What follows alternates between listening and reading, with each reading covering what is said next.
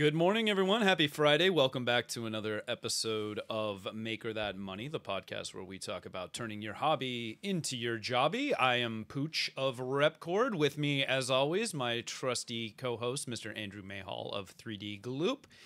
And today we have a very special guest, Mr. Frank Ippolito, the big cheese at Thingergy Inc. out of Burbank, California. Frank, welcome. Thank you for being on the pod with us today. Good morning, guys. Good morning. Oh man, look who's chipper this morning. You know, threw a little water on your face when you got up this morning. You know, looking good, dude. Looking good, brother. Yeah. For those of us out there who don't know you, you got to tell everybody who you are, what you do, what is Thingergy, all the good stuff. Go. All right. Well, I'm Frank, and at Thingergy, we make things. It couldn't be easier. Very descriptive. Well, it feels like the like dumbest name I could have come up with. But I don't know. I couldn't come up with anything better at the time, so we just went with Thingergy. The logo literally says "We make things." Yeah, and it's a fair descriptor. Awesome. Well, okay. So when I started this company, over 10 years ago or whatever. Yeah. I came from the makeup effects industry, and everybody was like such and such effects or blah blah blah, such and such props or Sure. It's like I don't want to like pigeonhole myself of just creatures or just makeup or just effects or just whatever. So Right. It's like no, we make things. And on the back of my old business card when it was just me, it's just that I make things. So there you go. So you went the opposite of pigeonholing. You just went broad strokes, everything, and which is an interesting business, strategy too. I mean, I could kind of see some really cool avenues in which you could take that. So, it's. I probably, in hindsight, would have picked something that was easier to spell, or rolled off the tongue a little bit easier. Because sometimes people are like, "Is Thingery? Thingery? No, it's Thingergy. Yeah, It's like yeah. So. In hindsight, kind of dumb, but I don't know, whatever. There's so many like creative agencies that we work for that have the dumbest names on the planet. So I was like, well, I might as well be another one of those dumb names. Okay, so we've covered the name, but tell people the type of things that you're making, because this is very humble just to say, oh, we make things. Like you make epic things. Well, like I said before, I kind of started in the makeup effects industry for about 10 years. I did prosthetics and special effects for movies and stuff. Worked on things like Pirates of the Caribbean and Chronicles of Riddick, Buffy the Vampire Slayer. I worked for all these like Small amazing titles. makeup artists and other effects people. I never worked at like the big shops like Rick Baker or Stan Winston. It was always for like smaller individuals, so it was much more of like a small business kind of way of doing things. But the movie industry is ridiculous, and so I ended up kind of doing my own thing, getting my own little clients, and started doing things that were more prop oriented, which I found kind of scratched the same itch as doing makeup effects. When I was younger, I just wanted to make creatures, and you always have this idea like, well, that's what I got to do to be happy. But I found that building props and building other things still made me happy, and so I kept getting more clients. Needed more space, needed some more help, more space, more clients, more space. And now I'm in 13,000 square feet, and we fluctuate between 10 and 30 employees, depending on what the job is. Yeah. And it's an awesome space. I've been down there. I've seen it with my own two eyes. It's a really good, this is what number of shop are you in? Because you've moved a few times now. Yeah. So, well, when I first started doing stuff on my own, I was just working out of my bedroom. I had actually moved my bed out of my bedroom, and I was just sleeping in the living room, and my bedroom was the workshop. Yeah. And I only did that for a couple of months, and it was just ridiculous. And then I got a live work loft, and so I had probably about 600 square feet of workspace. Okay. And then I started sharing like an industrial workspace with a sculptor friend of mine named Mike Hill. Mm. And then I outgrew that after about a year or two. And I got my own shop space next to him. So that was about 1,000 square feet. Wow. And then outgrew that and went up to 2,500, then 3,600, then 10,000, then 14,000. And then now I'm a little over 13 right now. Yeah. And so what's next? 20, you can get it a high rise at some point, you know? No, there's only like, I feel like I've kind of hit a ceiling for how much like my bandwidth can hold. Uh-huh. And to do something where I grow bigger, there needs to be a whole bunch of infrastructure that goes with it. There needs to be more project management. There needs to be like, it Yeah. just needs to be structured way different than the small like mom and pop business that I run by myself. Yeah. Sure. And so to get to that, next level of, size and scope, I would probably need to take on either a partner or Mhm. merge with somebody or something to make this any bigger than it is right now. Gotcha. Um, And we're going to talk about that. So the theme today is building for the future. And so I've got a laundry list of things, and I know we only have an hour, so we'll just have to do the best we can. But I want to talk to you about like sustainability, finding comfort, and we'll do all that. But we got to pause for a second, do our normal housekeeping, all that stuff.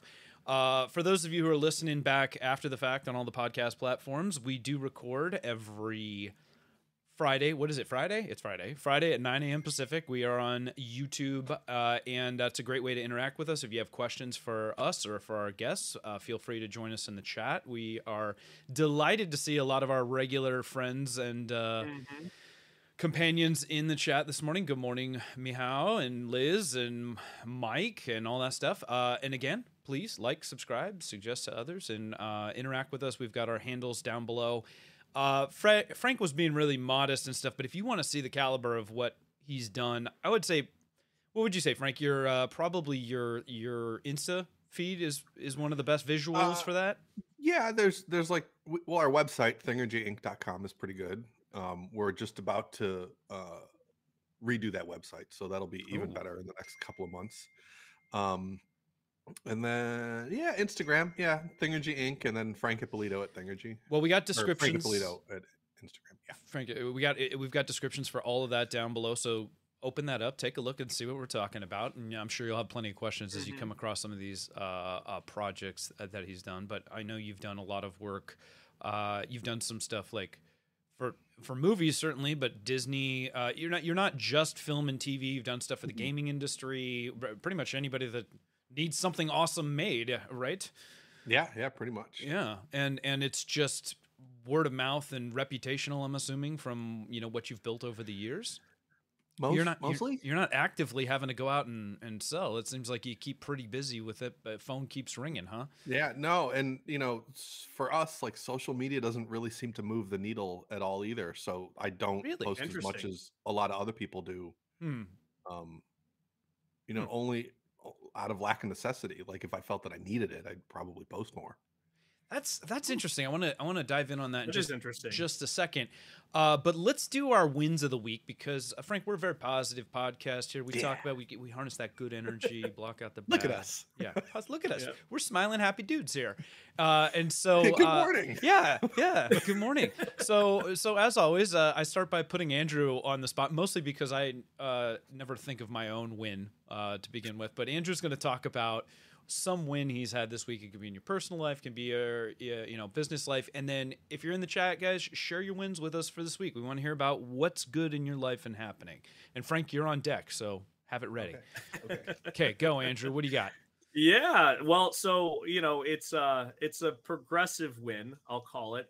We haven't crossed the finish line yet, but we are on the market or not on the market, but looking in the market for a new space. As everyone kind of knows, we started Gloop out of my house, and it's basically grown to take it over entirely. Frank can relate. And we just got word from the city that we're located in that they are exploring the potential of allowing a variance for us to get a very particular building that's really close and would more than quadruple, if not quintuple, the size that we're currently in. So it's going to be cool. Hopefully. That's great, man. That's great. Awesome to hear.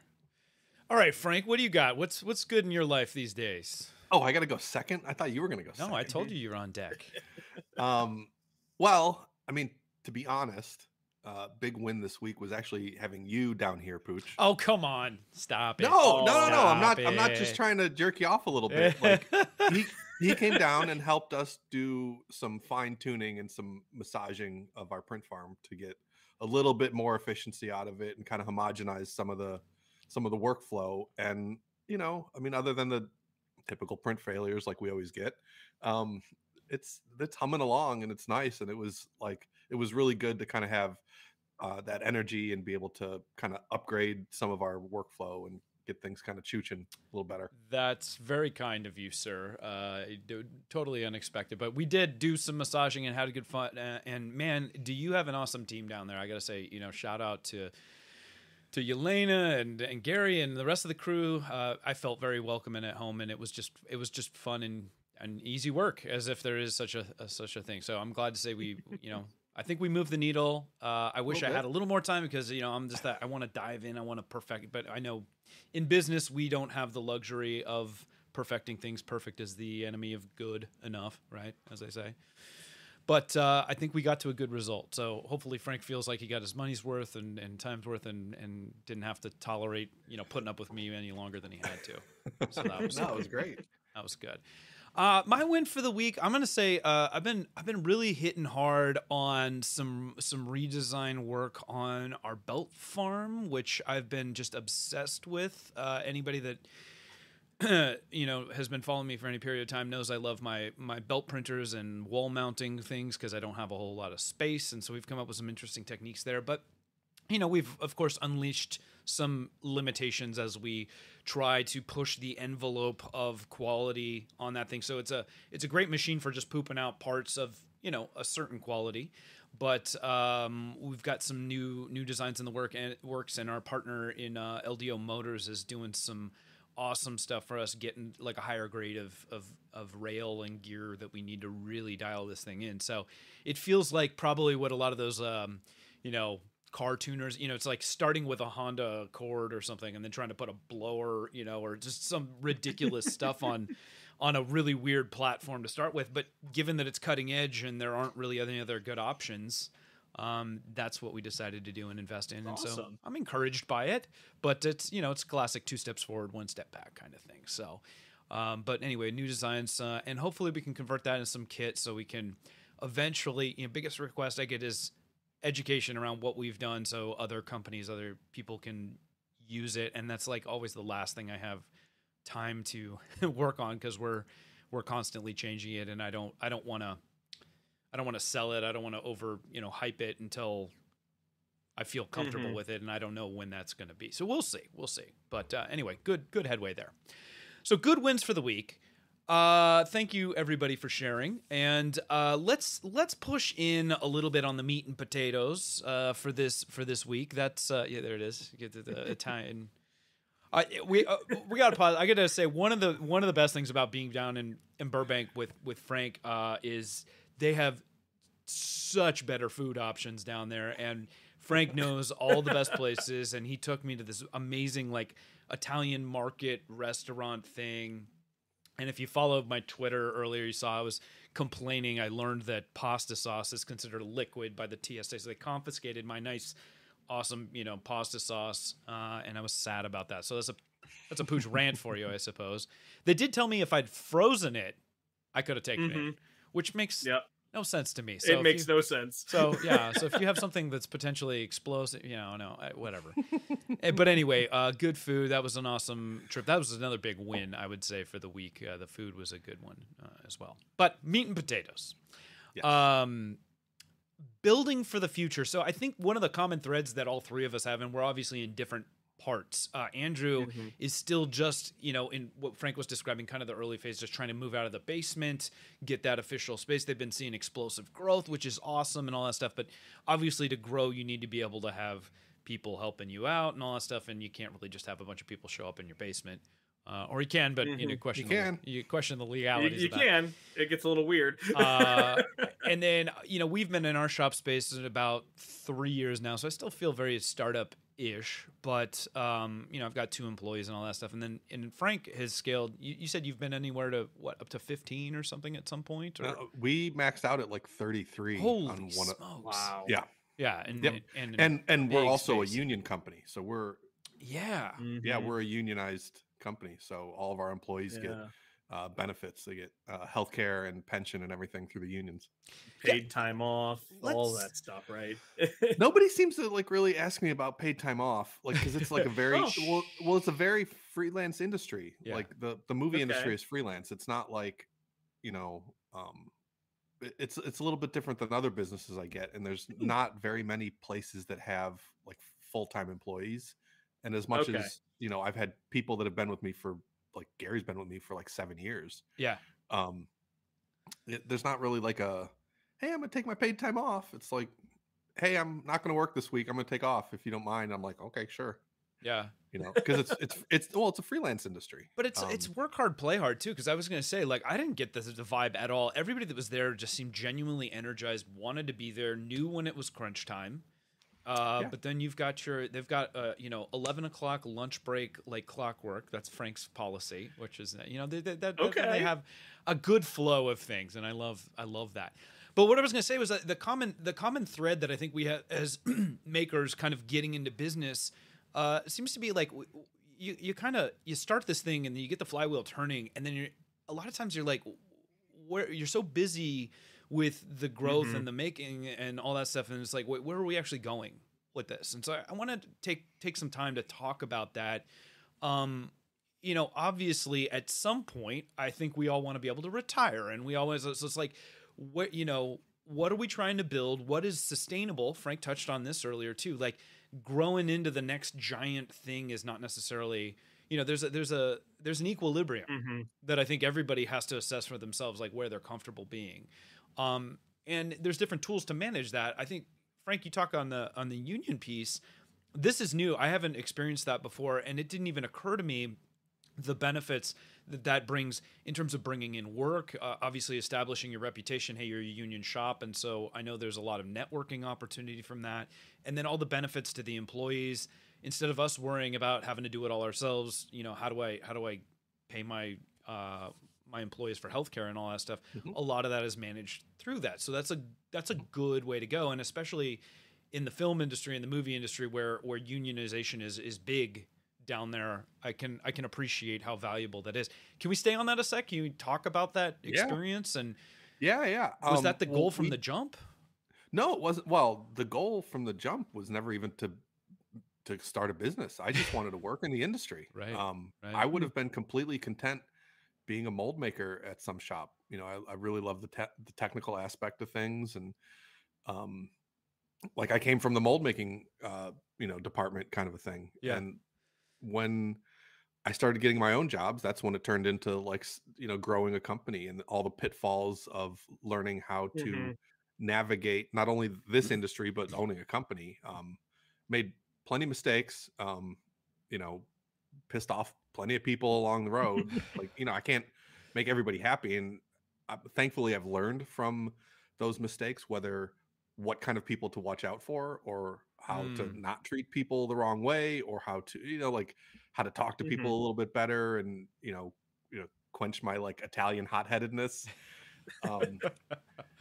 You know, but it's all a learning experience, and if you don't take those pitfalls and grow from them, then you're going to be stagnant, and you're not going to be able to be successful and move on and get to your next day, because you're never going to fix anything. You have to fix those things. And sometimes these things were like definitely my fault. Sometimes it was, you know, a gray area. Sometimes that was the wrong person, you know, to have around. So, you know, being able to recognize what it is that I was doing wrong, or what decisions took me down the wrong path, and don't do that next time. Yeah. And so you had this moment where you decided, though, that, well, if I'm going to get to where I want to be, I may as well just do it myself. I start my own company. And it's do you remember what that moment was? It wasn't even that. It was like, well, I have a client that doesn't, that's not cutting a check to Frank Ippolito for, you know, $35,000. Like, well, we need your business. We need your tax ID and all this stuff. And I'm like,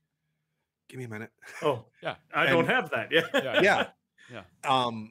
You know, and all of this is out of necessity. Like, you know, again, starting out as a freelance artist in this industry, most people are 1099. You know, you fill out your 1099, you give somebody an invoice, which is totally not the right way to do it.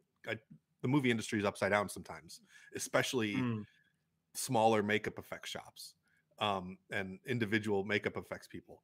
So I would do most stuff by 1099. So when I started the company, everybody was 1099 because it's Right. like, I don't know. I mean, Mhm. that's how it always was. That's how I learned. Right. And then I learned that you have to put people on payroll. I learned how to do that. And then we were doing payroll ourselves. And then I realized how much of a pain in the butt that is. And, the Yeah. Mhm. bookkeeping infrastructure. And then I got a Ugh. payroll company. And then we started doing really well. I mean, we were growing, steadily. Mhm. And then we were doing really well. And then I was like, well, I want to give people, health benefits and insurance and stuff like that. Mhm. And that's when I found that it was easier to go union than to get my own plans Sure. and manage that and stuff like that. So how many years in would you say that was when you kind of crossed into that? We started doing payroll in 2017. I hope the IRS ain't listening. They are. The Um, IRS is a big fan of this podcast. I will warn you. Yeah, Yeah. I'm Yeah. sure. Yeah. Oh, I know all those guys. Yeah. Yeah. Sure. Yeah. Um, Because they're all yeah. Italian. Yeah. Mhm. And then we went union in 2019, I think. Okay. Okay. 2019. 4 or 5 years ago for that, and Yeah, then maybe it was end of 18, beginning of 19, somewhere in there is when I went union. I can't remember. And it's interesting. So given that I look at where you're at and I'm like, oh man, I hope that's where I can be in 10 years time, because we're still so just new to the whole thing. But my the Rubicon that I feel caught in right now is, it's like all of us, we all have the common thread. We just want to make cool stuff, right? Mhm. And then you realize really quick your job becomes like you're this just big administrative project manager. A lot of the time you're dealing with fire after fire that has nothing to do with actually creating any. I mean, you're creating something amazing, right? You're creating a facility to allow these, the mechanisms to have a team of people make cool stuff, which is great Mhm. and awesome, but it really disconnects you from like where the rubber meets the road a lot of the time. So what advice do you have, Frank, in terms of like how do you still satiate that desire to just get your hands dirty and not get too overwhelmed with the mechanics of the business side so that you don't burn out? Oh, the burnout's real. Yeah, that's probably never going to go away, and I'm always going to have to, walk that line between, having to be stuck in the office and doing it. Like I have a stack of papers here on my desk that, like, with lists of Mhm. things that I need to get to.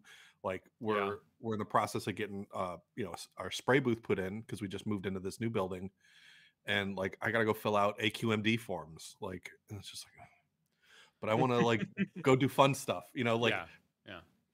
Yeah. Yeah. I don't know. It sucks. I don't know. I It's wish that somebody else would do it, but whatever. Like whatever. I know, but it's not something you can't just like bring somebody in to Yeah. just handle all that. I mean, maybe you can, but I don't even know where You to begin to kind look of for that. can, but it's cost prohibitive at this scale. Mhm. Like if I was like a big, multi-million dollar, if I was a multi-million dollar, like tens of millions of dollar company, right? Yeah. Mhm. Then you would hire a contractor and they would just handle all of this stuff. But Sure. they're still Mhm. or I'd have a project manager that handles. Throw some money at the problem. Sure. essentially. Yeah, well, Yeah. you put staff and middle management on those things, Mhm. and that's how I wouldn't have to deal with it. Which I'm sure Um, comes with its Mhm. own challenges as well. But Yeah, of course. but it's But all trade-offs. Yeah. yeah, exactly. Like, Mm. do I really want to spend that kind of money on somebody else doing this, where it's just like I just need to suck it up and go do it? Uh-huh. Mhm. So it's a balance, like figuring out like what stuff I do farm out and what stuff I do figure out Sure. on my own. Sure. But I Well, don't know. well, what I saw clearly was, another common thread between us is you very much have the mentality. It's like, oh, I can do this, or I can figure it out. Like it's problem solving, Mhm. right? And Mhm. so Yep. as long as you have the mindset that it's just like, I can do it, I don't want to do it necessarily, and then you decide, you evaluate, is it worth the money, is it worth the time, and then you go in between. Do you try to carve out some time where you get there? I mean, are you still doing some, are you painting? Are you doing it all Oh, yeah. still? Yeah. Yeah, I mean, like on the project we're doing right now, like I've been doing a bunch of the 3D work for like some internal structures of this thing that we're building. Mm-hmm. I did all the paint tests and all of the like early samples of how we're going to do things. And once we get into, you know, the final assembly of what we're building, I'm going to end up doing a lot of the painting because I enjoy it. You know, and figuring out the methodology of how we're going to build this thing and how we're going to accomplish what we need to do. Like, I'm very much involved in that. I mean, I love that aspect of it. And I, you know, the team is like, I try to always hire people that are like way better than me, but they're like extensions of my arms. They're like really good versions of my arms. Yeah. Like, this is how we should do, you know, like, so I'm just a captain steering a boat, but maybe that other guy's like really good at pulling an anchor in. I'm kind of skinny or whatever, you know what I mean? Like, Yeah. Sure. you just, something like that. I don't know. Yeah, that's good. So you Bad mentioned analogy. No. Bad analogy. It's a perfect. It would not be the worst analogy ever thrown out here. I'll tell you that. But you know, we're good at bad metaphors and analogy here. Absolutely. I think it's a perfectly fine one. And you know, we hear that phrase to surround yourself with people that are better than yourself. You know, a lot of times. I got that is 100%. You know, the only people that don't are the ones that have an ego problem. Yeah, because then they want to keep everybody down. To keep them at the. I have to imagine you run into that, especially in the industry you're at. Movie industry, yeah. Yeah. There's so much that I have to juggle with.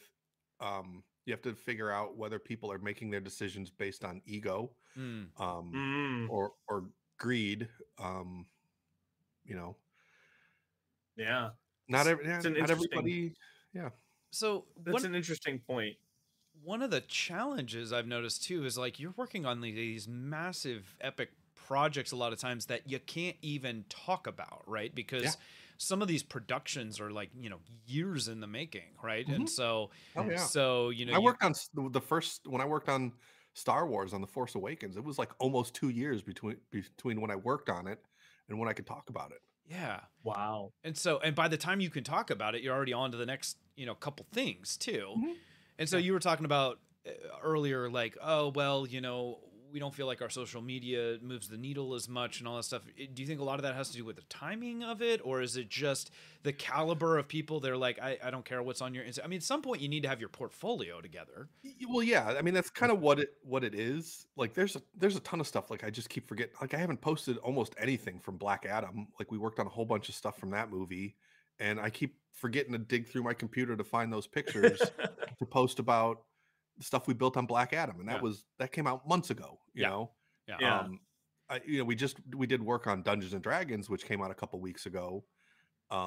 And thankfully I just happened to have the pictures like at my fingertips. So I was like, okay, I'll post. And so for 3 days I posted, and then I don't know when I'm going to post anything again. And then you're on to the next. And then silence. Yeah. But I mean, so it's so funny because he's so humble. I'm walking through there. I'm like, oh my God, this was in Black Adam. This was in Dungeons and Dragons. And I'm like, why aren't you talking about this more? It was, well, because you're busy making the next thing, and sometimes you can't. And you know, so that's an interesting challenge.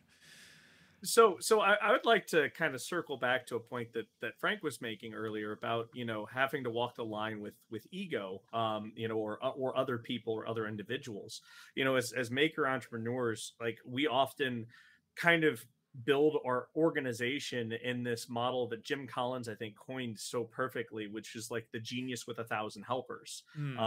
You know, so we have this idea that, you know, the founder, the inception of the idea, you know, is key. And then you add a bunch of spokes to the wheel, which are the helpers helping the founder create something awesome. Another analogy. You know, how do you kind of combat that in sort of this industry, you know, as you were mentioning, like, you know, there are people that are doing it for greed, or there are people that are doing it very egotistically. You know, how do you separate yourself from being the capital founder to just a person who's actually helping the team instead of, you know, being this genius with 1,000 helpers? Well, I didn't call the place Frank Effects. You know, I didn't That's call the probably place... a good start. Yeah, I didn't call it Frankie and Co. I didn't call it any of the silly names that I was, you know, drunkenly trying to think of. Yeah, I actually have a really funny like little logo my friend drew me for Frankie and Co. Yeah, that's awesome. But I didn't name it after me because this company isn't about me. You go look on our social media, go look on our Instagram. there's very little pictures of me on there. Like it's almost always me raising up my crew and raising up the people that really do the stuff, like Yeah. you know, Gary and Elena and Yeah. you know, our painter Task, and like who, like all of these, you know, wonderful people. Yeah. Those are the ones that are really the lifeblood of the company. Yeah. And I purposefully don't make this about me, you know, like because it's, you know, I'm just another employee, you know, really. That's interesting because I feel like I keep running into these, and I understand there's different strategies for going about it, but like when people consider me and Repcord almost one and the same because I'm so interwoven in like what I'm doing and what we're. I'd say the same thing about me and Thingergy. Like people usually think of us the same, right? But you I have don't a better have to, like toot that horn. Yeah, it's just what it is, you know. Well, and to me, I think as a small business, a lot of times I think there's a lot of value in trying to show like, hey, this is who I am and this is what you are supporting. But there is a fine line, of course, between ego, and I know a ton of other small business owners that talk in the we voice and the third person more, and I think that's good. Or they'll have a separate account for the business account and the personal account like you do, Frank, and I think that's a good strategy too. I just don't have the time to want to manage each of those things, and so I'm just like, and I've told you too, like half of it for me is just kind of like I would do this for fun because it's like a kind of a journaling process of where I am in my life at a given point in time. So yeah, you know, it's a weird mix of fart jokes that I think are hilarious plus some business stuff mixed in, which is such a weird amalgam. And I get people like, that's not very professional, but I'm like, well, I don't care if you think it's professional. I like it. So. Like to that same point, I was thinking about this the other day. I'm like, fuck, I didn't take any pictures of us like goofing around or working when you were here. I said the same thing when I got back. Like, I'm like, ugh. Because I'm so like caught up in the moment. Yeah. And it's almost like I'm overcompensating for this like trend of everybody taking a selfie every 4 seconds, and I'm like, I don't need to take a picture. But then I'm like, fuck, why didn't I take any pictures? That is such a fine line to walk because it's like I feel like I've talked to Andrew about this in the past too, and let us know in the chat what your feels are on this because. You know, we go to these great trade shows, we go to these events, we interact with some amazing people. These are friends that we've hold in high regard and all this stuff, and it's like I genuinely like the experience, and when I pause to take that selfie, that sets a tone a lot of the time where it's like I don't want to tell you, Frank, that I'm just down here because I want to get a selfie with Frank Ippolito at Thingergy. I want to be in the moment. We should have. It's a balance. It's like you need that photographer. I've always said I wish a drone just followed me around and just kind of did some documentation, so I didn't have to worry about it. $1 million idea, guys. Somebody's got to. It's gonna happen. Why does DJI not have one of these things already? I mean, selfie drone goes a selfie drone. It lands. You know, think about the content creators. How much they would love that, right? Yeah, it mounts to your backpack and it just comes up and floats around. And when it needs to recharge, it goes back onto your backpack. And there you go. Yeah, $1 billion idea. Somebody go make that. Yeah. We'll sign us up. We'll take a few. But you know what I mean? Where it's like I don't want to set it, especially when you're first getting to know people. I don't want to set a tone because there's a lot of people out there that are literally just trying. To be, and you don't know that. Wait a second. The first time I met you, you came into my shop and shot videos. Like almost the second you came into the shop. Well, to be fair, okay, it's busted. It's awesome. Yeah, but I wasn't taking a bunch of selfies with you. I was like focused on the work. I was blown away by the work. I mean, I'm seeing these things that I've seen in Star Wars, in a movie, and all this stuff. I'm like, oh my god! And I can see it in front of me. And you know, my buddy Andrew Sink, big Gundam fan. I'm like, that Gundam helmet that you have there, like, you just looking at the pictures on Instagram or when you do have it up there, doesn't really sell, you know. So I was like, oh my god, you got to see this, and so I send it, to people and stuff. But it was not meant to be. But that's what I'm talking about. I know you're giving me crap. But you get the point, right? And I used to complain about this with my own mom, like at holiday events. You know, we're having a good time at the party, everybody's eating and talking, and she's like has to stop everybody and then get everybody together for the photo. We got to take the photo, and in the moment, we all hated it because we were just like, hey, we're having a good time here. We don't want to go out in the backyard and take the photo, the group photo. But thank God she did, because it's like I look back on it now, I'm like, that was a really good party. So there's a balance, right? Well, I just think that it's been overcompensating for some of this younger generation to do nothing but take selfies. Nothing but And do now it. I'm just Yeah. like, I don't want to be one of them, I'm like, with you. and so now we have to get back to that equilibrium Right. instead of the Mhm. overcompensating. That's right. That's Mhm. right. It's a balancing act like anything. But I feel that there's always, well, we don't want to get caught. Next There's time, always time. next time. There's always Mhm. next time, and then Yeah. hopefully make sure that next time always keeps coming. Yeah. Mhm. Okay, so we talked about ego. We talked about kind of where you are, where you're going. You're kind of teasing. Are you able to, maybe not in great detail, but kind of talk about some projects that you're currently working on in generalities? Um, well, we've built big statues for video game companies in the past. Mm-hmm. We did some bunch of 10-foot tall statues for Borderlands. We did like 6 of them back Yeah. in Wow. 2019. In You did the uh, Cletus. That was for yeah, what, we the did the NFL? Cletus. That Yeah. was in 2017, I believe. It's a It character was a for the. 14-foot tall Fox Sports robot. Yeah, yeah, yeah. Wow. We did a big like dragon creature sculpture for Monster Hunter for Ubisoft back in 2014, 15. So we've done a lot of big builds for video game companies. So we're Big. doing another one of Mhm. those things. Yeah. It was going to be for E3, but that got E3 went away because I Mhm. don't know. But it's going to be for something for another event. Yeah. So That's awesome. And that's it's about as general as I think I can get. Yeah, and it's Big- mixed media. Like obviously, Yeah. you'd mentioned you're having to It's make a yeah, skeleton and an exoskeleton and a. yeah. It's not quite as mixed media as the Borderlands statues were. That was a true like culmination of all of the skills that we do. But this one's pretty cool.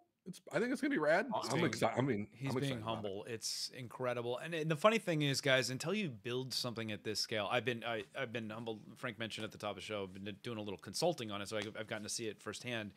And what two things that strike me: one, how cool as a cucumber Frank is, given the timeline of this thing and how ambitious it is. But that's what he does. And obviously, when you draw from years of experience doing this kind of thing and knowing all the tools in your toolbox Mhm. and all this stuff, it's like, you know what, you'll get it done. And I 100% believe it will get done, and it will be epic and amazing and all of this stuff. And he's just being complete. We'd be build big You stuff. say cool as a cucumber, but what everybody doesn't see is me not sleeping at night. Yeah. Oh, there it is. There it is. Yeah. Yeah. Oh yeah, just Mhm. I've been kind of banging my head against the wall with a metal fabricator. This guy that was going to weld up this internal framework, and just totally dropped the ball, and we're like weeks behind. And so I've had to like Oh jump no. back in, and I've had to redesign it, and I've had to get a new vendor, and we're back on track now. But for a handful of days, I was just like, what the literal Yeah. like Yeah. what Yeah. not what am I Yeah. going to do, but like, oh, I hate when somebody that's a professional and you've seen them do good work and they know what they're doing, but they just like, I don't know if this is just like Mhm. out of his league or it's just too big of a scope or whatever it is. And it's just, I just went down this path that was just like wrong. Yeah. Mm. And Yeah. so I've had to course correct, grab a new vendor, like get everything back on track, which is a lot of legwork. And, like as soon as I get off of this podcast, I got to get back into Fusion 360 and finish this, this redesign wow. of the armature, Yeah. but it'll Yeah. be fine. Yeah. Just a little bit of work. And you've got you get your good days and your bad days, obviously, and Yeah. you go through the process, and sometimes it just takes a little time to have that breakthrough and just stop, feeling pissed about Mhm. it and just like, okay, let's work the problem, right? Yep. It's just like, and you fix enough problems, you get to go home, as they say, someday. But He loves that quote. I do love that quote. I love that book. I love that movie. It speaks to me on multiple fronts. And Frank's actually done work on that, I believe. Can you talk about that? Or you Which that one? was a personal one, right? The helmet, What? the Martian helmet. Oh, It's unfinished. I think you said you yeah. started Okay, doing it so with a that. bunch of years ago, Yeah. when I was doing videos with tested.com, Adam got access to the Martian costume when they were, when that movie came out and they were marketing that. And so we got the suit, it got delivered to my shop, and we spent Wow. a day patterning it and molding all the parts and and everything. And so we also got digital assets for us to recreate that costume. And this was back when I was on Tested all the time. And then Tested and I kind of, my business was growing. They were going in a different direction. And so I don't have any either, I don't have any reason to finish it for them. There's not like there's money. It's not like they're paying me to do it. And it's not like I'm getting any more content out of, being on the site. So it's just in boxes on the shelf. I do want to finish it for myself because I love that costume. The company that built it, FBFX, like they're really good guys. And I think that they do gorgeous work. And I'm a nerd. I like that kind of stuff. And so I want to finish that Martian costume one day. Yeah. And I will. Yeah. Awesome. It's just another thing in the giant list of, yeah. You've seen the stacks and stacks of things that I have to finish one day. Yeah. Yeah. How many, that's another common thread, right? It's like, how many projects do we have in progress at any given time? And it's a lot for me, as well. It's like, I should really finish that. But, that's a common thread between the maker entrepreneurs out there. But then every once in a while, it's like, you know what? It's like in our DNA. I'm going to take that weekend and I'm going to do it. And and that's good. And that's grounding sometimes too. So, And I've, when opportunities do come up for me to like knock a bunch of stuff off the list, I can get on a good roll. Like, like right after we moved into the shop and I got set up, the industry's been pretty slow because there's this pending strike, like writer's strike going on. And so there's just like no movie jobs going on right now. There's very few. And so because it was so slow, I just started pecking away at some of my to-do list. And it's been great. And then, this project came up. And so now I'm back on this horse, but or like when the pandemic hit, I got so much stuff done. Like when there was lockdown and nobody could come in, it was just me in my shop for that whole time, where everybody was stuck at home. I was stuck in, a 14,000 square foot workshop by myself with no phones ringing. It was great. And so I got a ton of stuff done. I started a couple of projects that I don't know when I'm going to finish them, but I also leveled up a lot and got to peck away at that to-do list. Yeah, we were joking when I was down there. Frank's just waiting for the next pandemic, eagerly, so he can can get back to his happy place. Welcome it with open arms. Well, Frank mentioned that he took that time to level up. So to kind of go back to that the whole concept of building for tomorrow. What are some of the things that you're doing to kind of level up your business or build it so that maybe there is a separation event or something where it's not just Frank runs Thingergy. Thingergy can exist on its own. I think That's a good question. In the hopes and dreams big picture, I think it would be great if I could find either a company to merge with or a partner to merge. So it's got to be the right fit because it's near impossible to find somebody to start with or somebody to get into a relationship with and get married or what. Like it's dangerous. So if I could find the right fit, that would be the way for it to happen. And I know I talked to you about this when you were down here. Everything's for sale, and any business person that doesn't think that everything is for sale all the time is running their business out of ego. Thingergy's for sale. I don't care. If somebody came with enough money and wanted to buy, I don't know that it's worth like what it's worth. Like what is the reputation, the Rolodex, my assets, what is this stuff worth? I don't know. But if somebody, but the point is, if somebody saw value and wanted to like merge with me and grow to the next thing, that might be the out. But I don't know that will ever happen. It may not. No, but that's an interesting mindset, and it struck me because we were having that conversation. I was like, it feels like just light years away. It's like my hope is that at some point all this work will ultimately come to fruition in the sense that it's like, I don't have a traditional 401k and all this stuff, but like I'm hoping this becomes a nest egg that I can sell or whatever. The thought of maybe someone wants to just buy you to put you out of business so that they don't have a competition. Who cares? I don't care why. I just want that there's an exit, but it's weird because it's like I'm so wrapped up in the day to day that I haven't even stepped back to think like, well, what am I building and how do I do that? Because like I said, right now, Pooch and Repcord are very much one and the same, and it's just like, well, that's not exactly the right thing, because if I get hit by a bus, then it's just doors shut down, and then all this work we've gone to build some, it's like, yeah, maybe we got Mhm. $100,000 worth of equipment, but that's nothing in the big scheme of like what, those Mhm. assets. Your company value is not the assets. It's the brand, like you said. It's the context. It's the experience.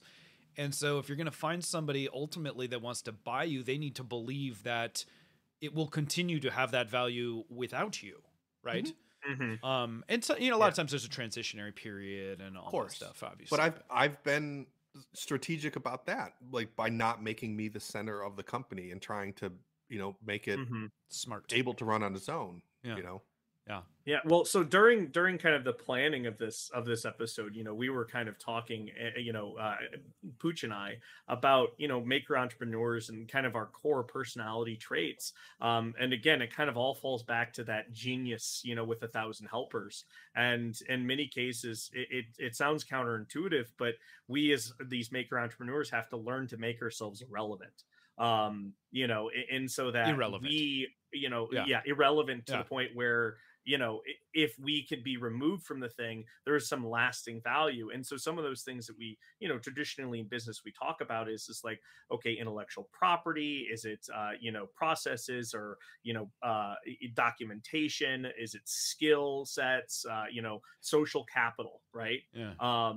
So could you touch on some of the things that you've done at Thingergy, like to kind of build up that social capital, any intellectual properties or just knowledge bases that you've formed over the years? I don't I don't even know how to answer that. So, Social capital. Okay. Like, how about maybe maybe I'm a little confused on. Sure. how about So this? social capital. He Go talked ahead. about the Rolodex. So to me, Yeah. it seems like a Yeah. lot of what keeps that phone ring is just your reputation, right? Yeah, And yeah. so The fact that we're a union shop and the phone, and I show up at the union meetings and network with people like mm. Mhm. that's why the phone rings. Phone, yeah. And I so don't take Yeah. out So ads. social. I don't take out ads. yeah, Social media doesn't get me the jobs. Frank's the one entity Sure. left in the yellow pages these days. Yeah. Why nobody calls? I don't. Yeah. Yeah. Yeah, so I was kind of referring to just again like social capital in the sense of these are your people, these are the people inside the organization, Mhm. that relationship, kind of how you've been building up over time. It was a term coined again by Jim Collins, in his books Good to Great and Built to Last. Um, God, I still don't even know how to answer that one. I'm sorry. Sure, that's all Yeah, I right. mean, That's all right. we The people. You just kind of find your way and yeah, I kind of make more good decisions than bad. That's it. I don't know. Is that There you as go. long as I make 51% good decisions, Yeah, then hey, we'll get that to the works. next Get thing. those I don't, house odds. Yeah. Yeah, I don't know. I Well, don't. let me focus in on I'm sorry. I'm like flubbing that question. I No, don't no, know. no, you're No, not. no, that's totally fine. That's a tough one. The people that you surround yourself with, the people that you hire. I mean, you Mhm. mentioned too, like whether it's your vendors or your employees and stuff like that. And that's a learning experience that takes some time and experience. Like everybody talks a good game when they're first coming in, Mhm. right? Your resume, everybody's resume looks great, and they're always the references. I mean, who's putting references that aren't going to give them a glowing reference, right? So Yeah, you don't talk about your bad sides on your resume, yeah, right? yeah. But ultimately, the people that you want to work with and want to work with you know that they understand what Frank and what Thingergy is about, and they are Mhm. on script, Mhm. for that. As you get bigger and you're thinking about, okay, if this place is for sale, like are those people there because a lot of them are going to be there because they like working with you. And so it's like, if it gets sold, like, are they going to want to stick around? Like, how do you build a culture that is greater than just yourself? Is that where you have to start I getting think- those middle managers involved and stuff like that, where it's the ownership? Probably, but it's also sort of methodology. It's Mm. like, how is it structured? I think Mm. because everybody structures a company like what we do different. Like the people that are my competitors, they're structured different than I am, Mm. and so there's got to be just like that groundwork of like how is work divvied up, how is communication divvied up, how is your project Mhm. management run, how like what's the communication style, what's the like tone inside the building, like how Yeah. there's Mhm. some workshops that I've gone to where it's just like silent, every like you have your headphones on and the whole place is Everyone's silent. working But when you were individually. here, like we all have music Oh, on, the music's Gary's going. singing, like we're yeah. like I was singing. it's Everybody was singing. yeah It was great. yeah it's just like but it's you know, Smell of polyurethane is in the air. Yeah. The smell of making, is present at all times. Yeah. But it's interesting because Frank will very much, he's got to go off. He goes to his office, takes a call, does, big cheese boss man stuff.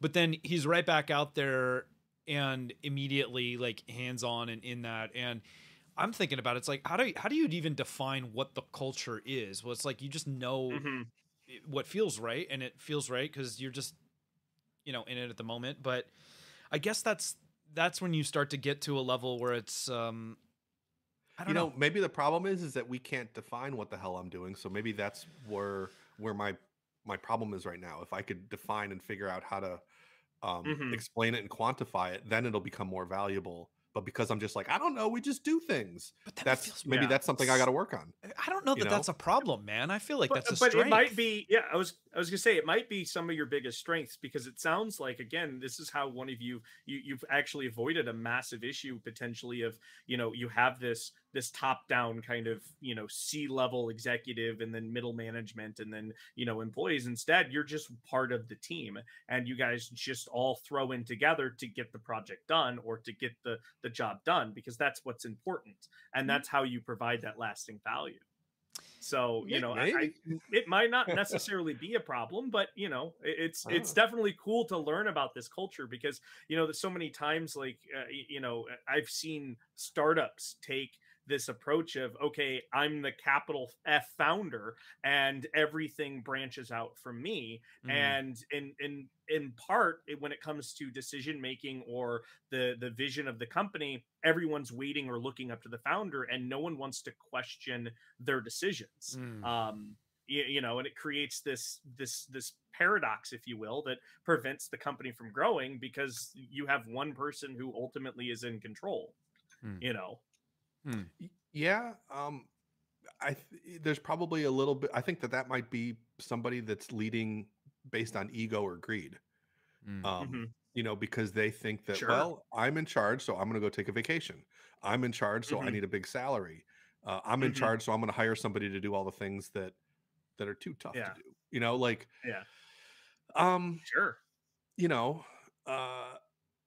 I never thought of it. I think of, like, most of the time I think of middle management as a huge waste of space, money and that time and that bureaucracy of just an extra person and an extra layer of communication. Like, I've attempted to have project managers in here before. I've tried hiring people to be, like, kind of shop supervisors or something like that. Sure. They're all useless tits. Like, maybe, and maybe I was just hiring the wrong person, or maybe they weren't the right fit for me. Yeah. Or maybe they're just straight up useless tits. It just didn't work. They just wanted to like sit and brood on their laptop and drink their coffee, and it's just like, well, what are we doing? What value are you adding to this? I'm a people person. Yeah, exactly. And it's just like, I don't see anything moving any faster than if I didn't have you here. I don't see anything any more organized than if I didn't have you here. It's not like you came in and after 3 months, it's like, wow, this place is great. This is humming. It's like, well, no, you just wanted a fat paycheck to sit there and and type away on your keyboard. I really struggle with this, because I'm totally with Frank on this, and it feels like one of these things where we just go, well, like, I don't know exactly what it is, but I know it when I see it. And when you bring people in, like, the process guy in me wants to define, like, okay, well, we need to have so-and-so, like, I want to solve the hit by a bus problem. Like, I want to know that that the company can operate. If I do, I want to be able to go on vacation. Frank wants to be able to go on vacation. I want to know I can leave for a week. I'm trying. And stuff isn't going to come grinding to a halt.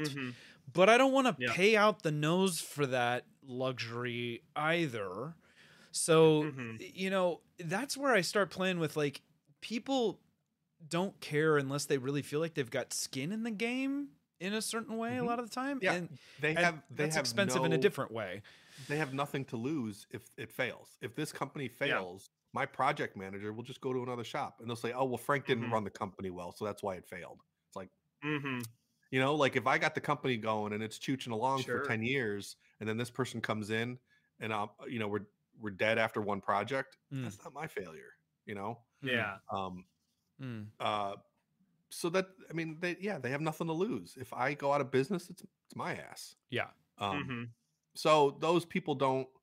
They just want to sip their coffee and collect their paycheck. Yeah. So I haven't found a shop supervisor or middle management that I can afford that's worth it. Now there's people out there, like a buddy of mine just left another company. Man, if I could afford it, he would be the perfect person to run this place. Yeah. Sure. Money, man, But money. I can't afford Yeah. him because he's that good. Yeah. That's That's So another anybody that is worth their shit, it's way out of my price Yeah. range. Sure. And when we were talking about having somebody so that I can go on vacation, it's like, yeah, okay. So do I want to add another line item to my yearly budget, a $90,000 a year line item, so that I can go on vacation for 10 days? Mm-hmm. Yeah. Yeah. Yeah. No. Well, and given the cycle, it's interesting because you're a job shop. Given the cyclical nature of things, like you'd mentioned to me, you've turned over entire batches of employees multiple times Twice, over. Yeah, that there's a scaling up and a scaling down. The human capital aspect of what you do is it's got to be beneficial in some business ways, but also really frustrating because it's like, I know you want to keep people busy, you like being able to, but I think a lot of you mentioned a lot of your employees love that they can just come on for a job and then they can take a little break, and they know that when the time is right and you got another gig that's appropriate for them, you'll call them up. And that's a strategy, flexing up, flexing down, and being okay with that. But not every industry is set up that way. That's right. And the film industry really is set up to be that kind of gig based, job economy. Right. And and then the added layer of me being a union shop, so that no matter where that person goes, what job they go to, they still keep their benefits. Yeah. Where a lot of the people that are my competition, I have for the movie industry, so we're mainly props and costumes, right? And so the prop union is the 44, and the costume union is the 705. So those are the two big pools of people that we pull from. A couple of like paint union and blah blah blah, but those are our big things. So if I need a prop maker, I can call the hall and I can get a bunch of phone numbers. And right now nobody's working, so I have the pick of the litter. And I could say, I need you for a week, for 2 days, for 1 day. Yeah. Cool. They come in, they get their union benefits, and then they can go to another show or another shop or whatever, and you can work on set, or you can work on at a facility like mine. Same thing with costumes. But not every industry is set up that way. And then within our industry, there's a bunch of non-union companies that aren't set up that way. So there's a couple of my competitors that are non-union shops that don't have this union benefit. So if somebody has golden handcuffs over at XYZ company, if you stay here, you'll have benefits. But once they don't have work, or once you're not there, or they go to another shop, they don't have that benefit anymore. So sure.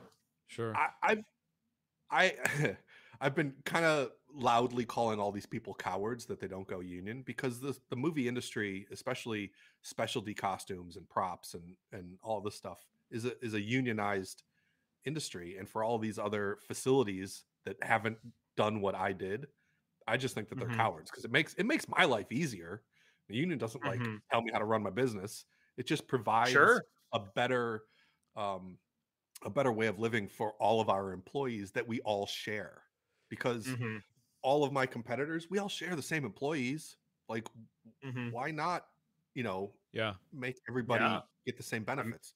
I mean, that sounds like a massive strategic advantage to you, by leveraging that. I mean, in some ways it is, because I could hire these really, really great union craftspeople. And I could also hire the non-union ones and then get them in the union, or I could hire the non-union ones on a non-union project, and it doesn't matter. But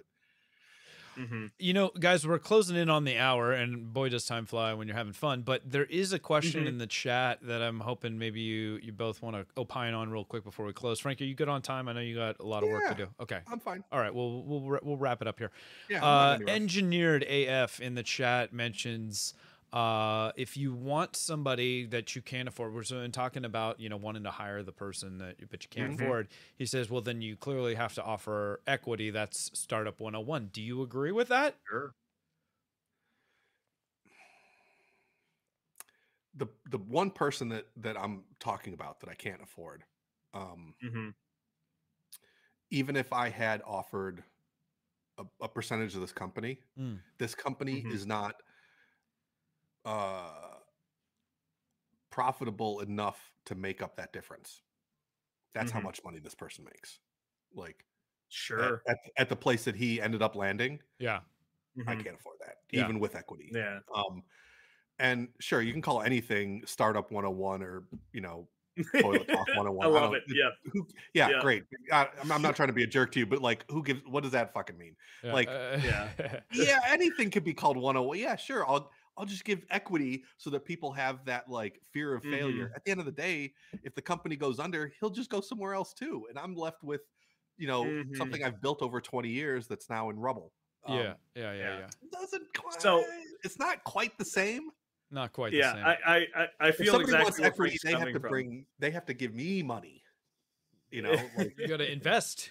Yeah. yeah, Yeah. they So have to invest in me, not just like, oh, I want this project manager that I can't afford, Well, or I want that's this a really good engineer I point. can't It's a afford. two-way Like, street. That's a it totally is a different two-way street. involvement, and I yeah, think and it's so Now, yeah. so do I sacrifice, okay, to this mhm, point, do I sacrifice a percentage of the equity of my company mhm, and this enormous salary, which is more than I make, so I could mhm. take 10 days off a year and go on vacation? Like, No, hopefully it's for reasons bigger than just the vacation, though. but you So, know what I mean? Like, Yeah. so when we're mhm, talking equity, like if yeah. there's somebody wants equity in my company, they have to bring like a financial influx. Like, you want 49% of my Mhm. company, cool, bring in $5 million and we're gonna make everything nicer in here, and we're gonna get bigger, we're gonna do whatever, like Yeah. we're gonna Yeah. Yeah. staff Sure. up and Yeah. blah blah blah. You have to Sure. buy the equity, like somebody's, like, okay, so even if this person, let's just make an imaginary number. Let's say that this Mhm, person wants $500,000 a year for salary, right? Yeah. And I say, well, I mhm. can't afford $500,000. I can afford $100,000 a year. And in exchange for that, I'll give you 5% of my company. If the company Yeah. fails, 5%, who cares? Yeah. And then they're losing out So, on $400,000. I can't make up $400,000 of extra income. yeah. It's a real What? like, oh, it's Yeah. 101. That's a really fuzzy gray area math. That's, yeah. Yeah. So how Not I've straight. seen it done, and in my experience, so I've had a previous company where we've went out and we raised venture capital, around the tune of about $2.5 million over the course of a couple of years. Hmm. Typically as these companies, these startups, that are venture backed, you set aside what we call an option pool. And the option pool is for key hires or employees that you reward those with those stock options, because you might not be able to pay them their $200,000 a year salary for a key engineer. So you offer, hey, we're a startup. You're going to get all of the cool flexibility, the funness of the startup. You're going to get $100,000, but we're going to give you 1 or 2% of the company. Now, yes, today that is nothing in comparison to what your salary is. But if you believe in the idea and the potential over time, as we continue to grow, that 1-2% that you own is going to be worth 10 million, 20 million, whatever it might be, if the company's successful. Well, that's a big if. Yeah, for a lot It, of it, people. it comes back down to the That's big a huge if, gamble. and it's Yeah. not right. It's not right for every company. And like for the previous one that we did, we had a 10% option pool, and then we had to re-up and we had to make it another 5% larger. Now, every time you raise another round as a company, the pie doesn't get bigger. Like you still always have 100% of the pie. It's just when you have to issue more shares, everyone has collectively a little bit skinnier piece of pie. And hopefully And the so pie is each worth time we more. achieve Yeah. that, like, yeah, the pie is hopefully worth more.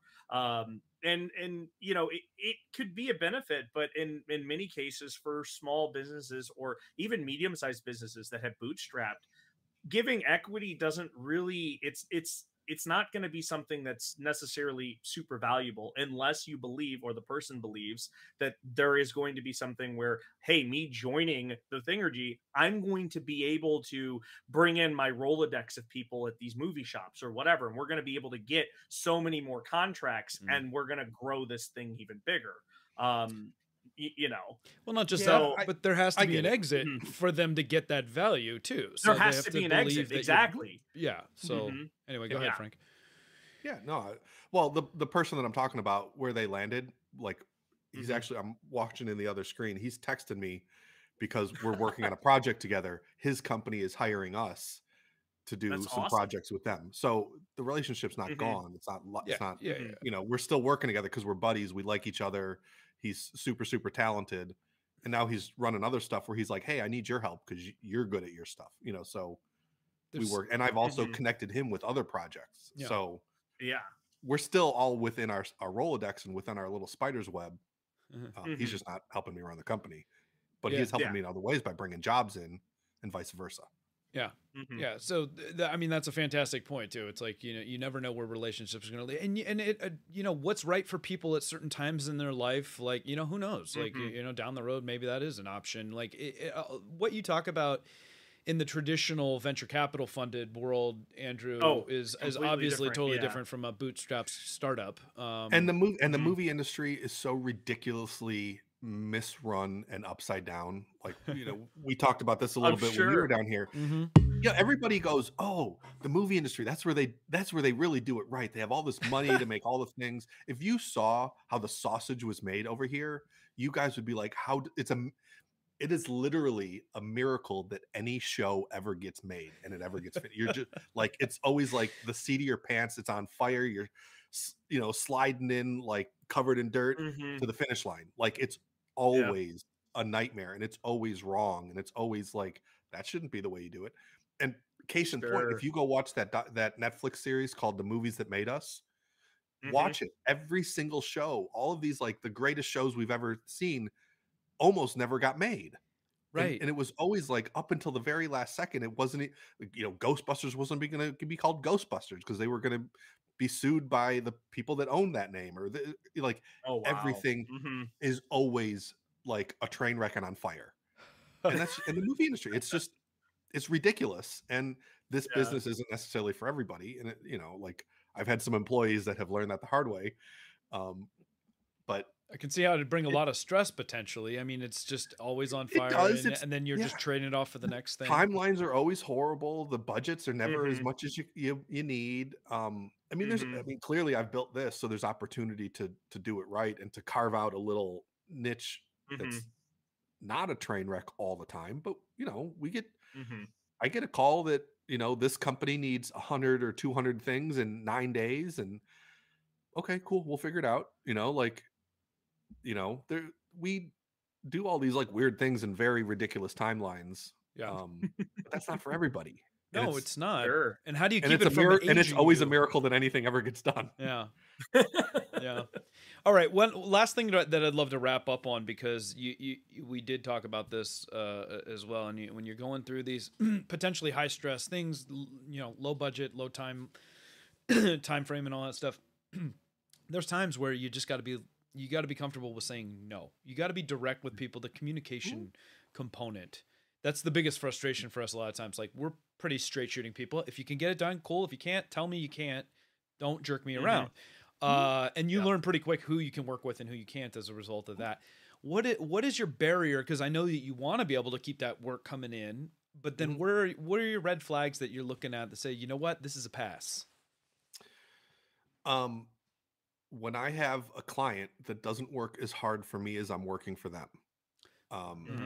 So the way that this works, and I'll give you a couple examples real quick. So there was a major studio that has an archives department, and they said, hey, we would like you to make some mannequins for us, some custom mannequins to display some costumes from, some very, known properties. Right. And they said, our last vendor is closing up, and this is how much they were charging for these things. We would love to be able to do it cheaper because that was a lot of money, and they were the only people that were doing it. And they would have this like 6-week lead time or something crazy. And I was like, oh, I could do that almost half the price and in like 2 weeks, like without batting an eye. Yeah. And they were like, cool, well, let's do a first one. Let's do a sample. Yeah. So we went and we scanned, some assets. We built a mannequin. And this was all in good faith because this is an enormous studio, right? That's been around for probably about 100 years, 100 right? years, yeah. And so I built this thing, and they came over and they put the costume on. It was great. This is awesome. I was like, cool, here's the invoice. I'll finish, put the last coat of paint on it, and we'll get it to you tomorrow, or whatever. Here's the invoice. And they said, oh, we're net 45. And I was like, you're gonna net 45 me on a $7,000 thing I just floated? I was like, Oh no. man. Here's an invoice, and this, I'm truncating the whole Yeah. conversation. Sure. And I was like, no, here's the invoice. When you figure out how to pay me, I got your mannequin here. Yeah. And they were like, but that's not how our AP system works.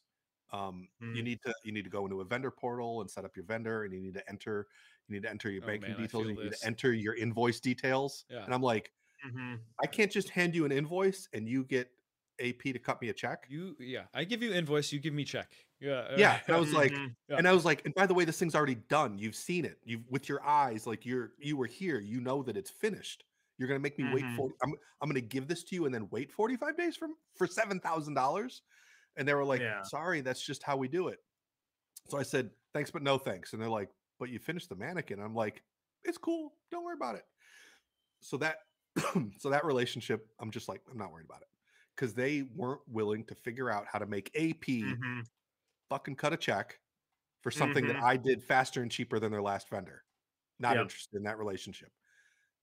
Other thing, and Pooch, you were here and you kind of saw this. We got a call from another enormous tech company, big, huge monolith, said, hey, we need 200 or 165 of these things in 9 days for a commercial we're shooting. And I was like, all right, I'll figure it out. I go, but if I'm building it this fast, you got to like pay me fast. Yeah. And they're like, yeah, we have one of these crazy AP systems. He goes, but wait, I'll have our production company pay you, and then we'll just cycle it that way. That way you get taken care of quickly. And I was like, rad, we're in. And we did it, and it was fine. And now I have a relationship with them, and I'm going to do more work for them, because they were just like, oh, you're going to work fast for me? I'm going to work fast for you. Well, we're going to be great. Don't worry about it. And they've been excellent to deal with. So if a vendor or a client doesn't work as hard for me as I'm going to work for them, I don't care who you are, you know? Yeah. That's a really good answer. And I know it's a tough one just to wrap on it, because there's a ton of large companies out there that are very abusive of their vendors in this way, because they're like, well, you clearly you want to work with us. We're the big wig and all this stuff. And it's I think it's powerful. I think it's powerful to say like, no, that's not, I'm not going to be treated that way. But they're like, well, fine, we'll find somebody else that will. It stinks though, because and someone will always bend over, and there's like we do a lot of work for Disney Imagineering. Yeah. And everybody's just like, oh, Imagineering, they take forever to pay. Nope. Clockwork, 14 days. Clockwork. I send the invoice. Somebody on their end puts it into the system. I get a notification 10 days later, hey, your transfer's coming in. And then 4 days after that, it hits my bank. Like, I think because you've set a precedent that you're not okay. And honestly, I found that to be true with a lot of companies, that if you're like, no, I'm not extending 45 days, I will do 50. If you want to work with me, this is the deal. And sometimes there's that you just got to do that give and take. It's a negotiation, I guess. Yep. Yeah. Good note, man. But yeah, you need to have somebody on that side of the fence that knows that value of making sure that their vendors are taken care of. Like, no, I have vendors too that like I take care of them. Like, I got to pay my people. Yeah. Like I take care of, I take a people downstream. You do, and that's why it pisses me off the most. Is it's like, if ever there's a company that can afford to pay, you would hope the big guys, So wait, now I gotta wait to pay my guy. Like, I've got people to pay too, and I don't have a big bank account to just ride that storm. So good answer, man. That's awesome. Frank, we could go, like I say, hours and hours just keeping talking. This is always a pleasure. I'm really glad that I got to go down and see a lot of how the sausage is made in your shop, because I love it. It's fantastic. You got a great place. You got good people. And you do just the best projects. And, I know you can't always get to talk about it right away, but I hope you keep sharing, because it's really cool stuff. We'd love to see more of it. Love to see more of it. And thanks so much for your time today, man. This was a great conversation. We'll have to do it again soon. Yeah, thanks for having me, guys. Okay, Yeah, everybody, thank you for tuning in. It's another one in the can. We will catch you in 2 weeks, because next week we are going to be at the Rocky Mountain Rep Rap Festival, so we're gonna be dark for that week, but we'll be back. What is it? The 28th for another episode of Maker That Money. Until then, everybody have a great weekend. We will catch you soon. Bye bye.